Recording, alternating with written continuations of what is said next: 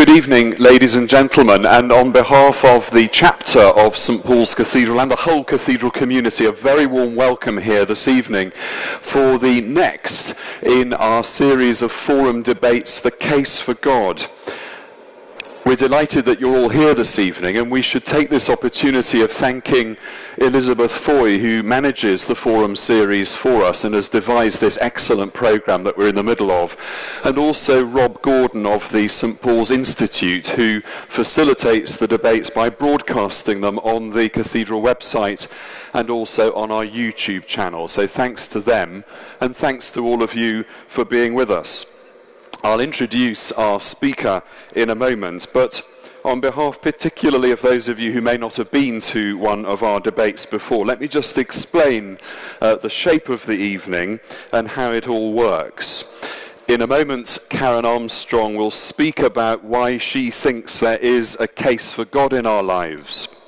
If you've got a question for her, write it down on the back of the leaflets that you've been given while she's speaking, and then you hold it up in the air, and you probably have to wave it around a little bit, and one of the wandsmen will come over and take it off you, and it'll be taken away and then sent to me on my laptop so that I can ask it of Karen Armstrong. But that will carry on until about 7:30. So if you have a question, write it down, wave it in the air, and somebody will come and take it off you.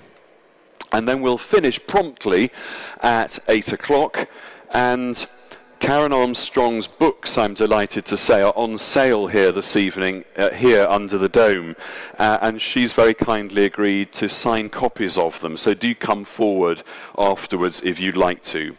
But now it gives me great pleasure to introduce our speaker. Karen Armstrong is one of the world's leading commentators on religious affairs. She spent 7 years as a Roman Catholic nun in the 1960s, but then left her teaching order in 1969 to study English at Oxford.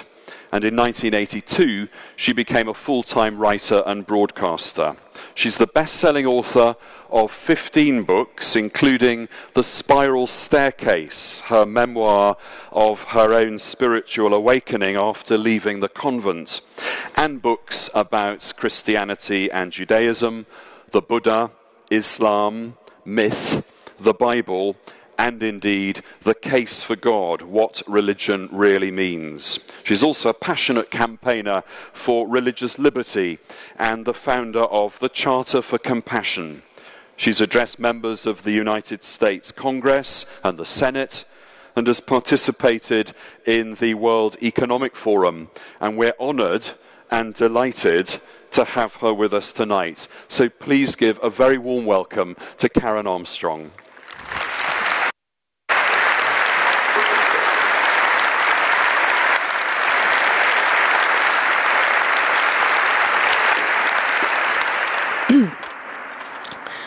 When I was a child, I had to learn this definition of God in the Roman Catholic Catechism.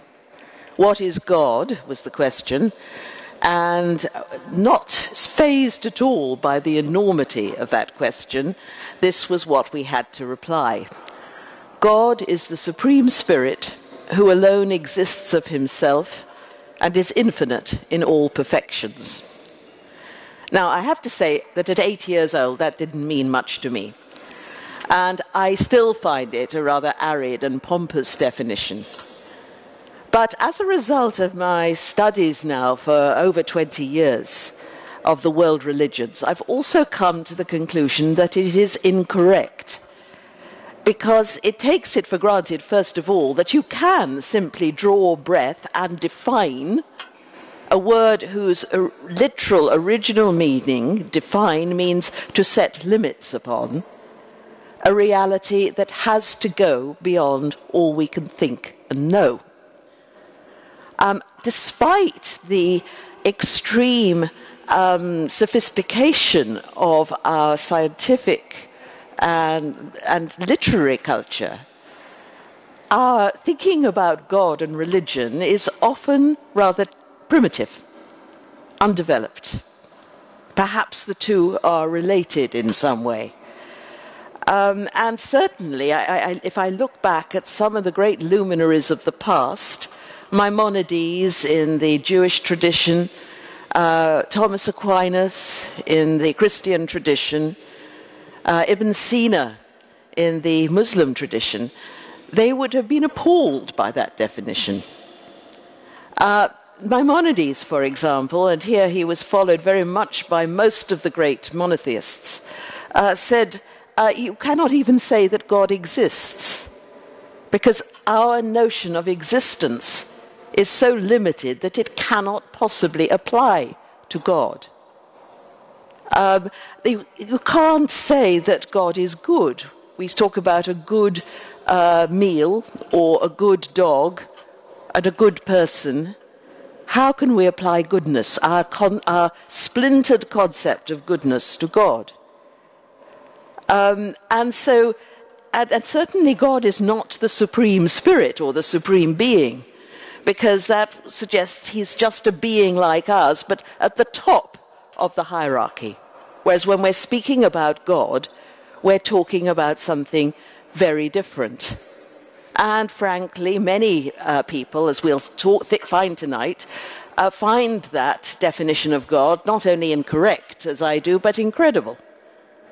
And we've made a problem for ourselves, and I want to sort of explore that tonight. In about the 10th century before Christ, the priests of India, the Brahmins, developed a form of religious discourse which I think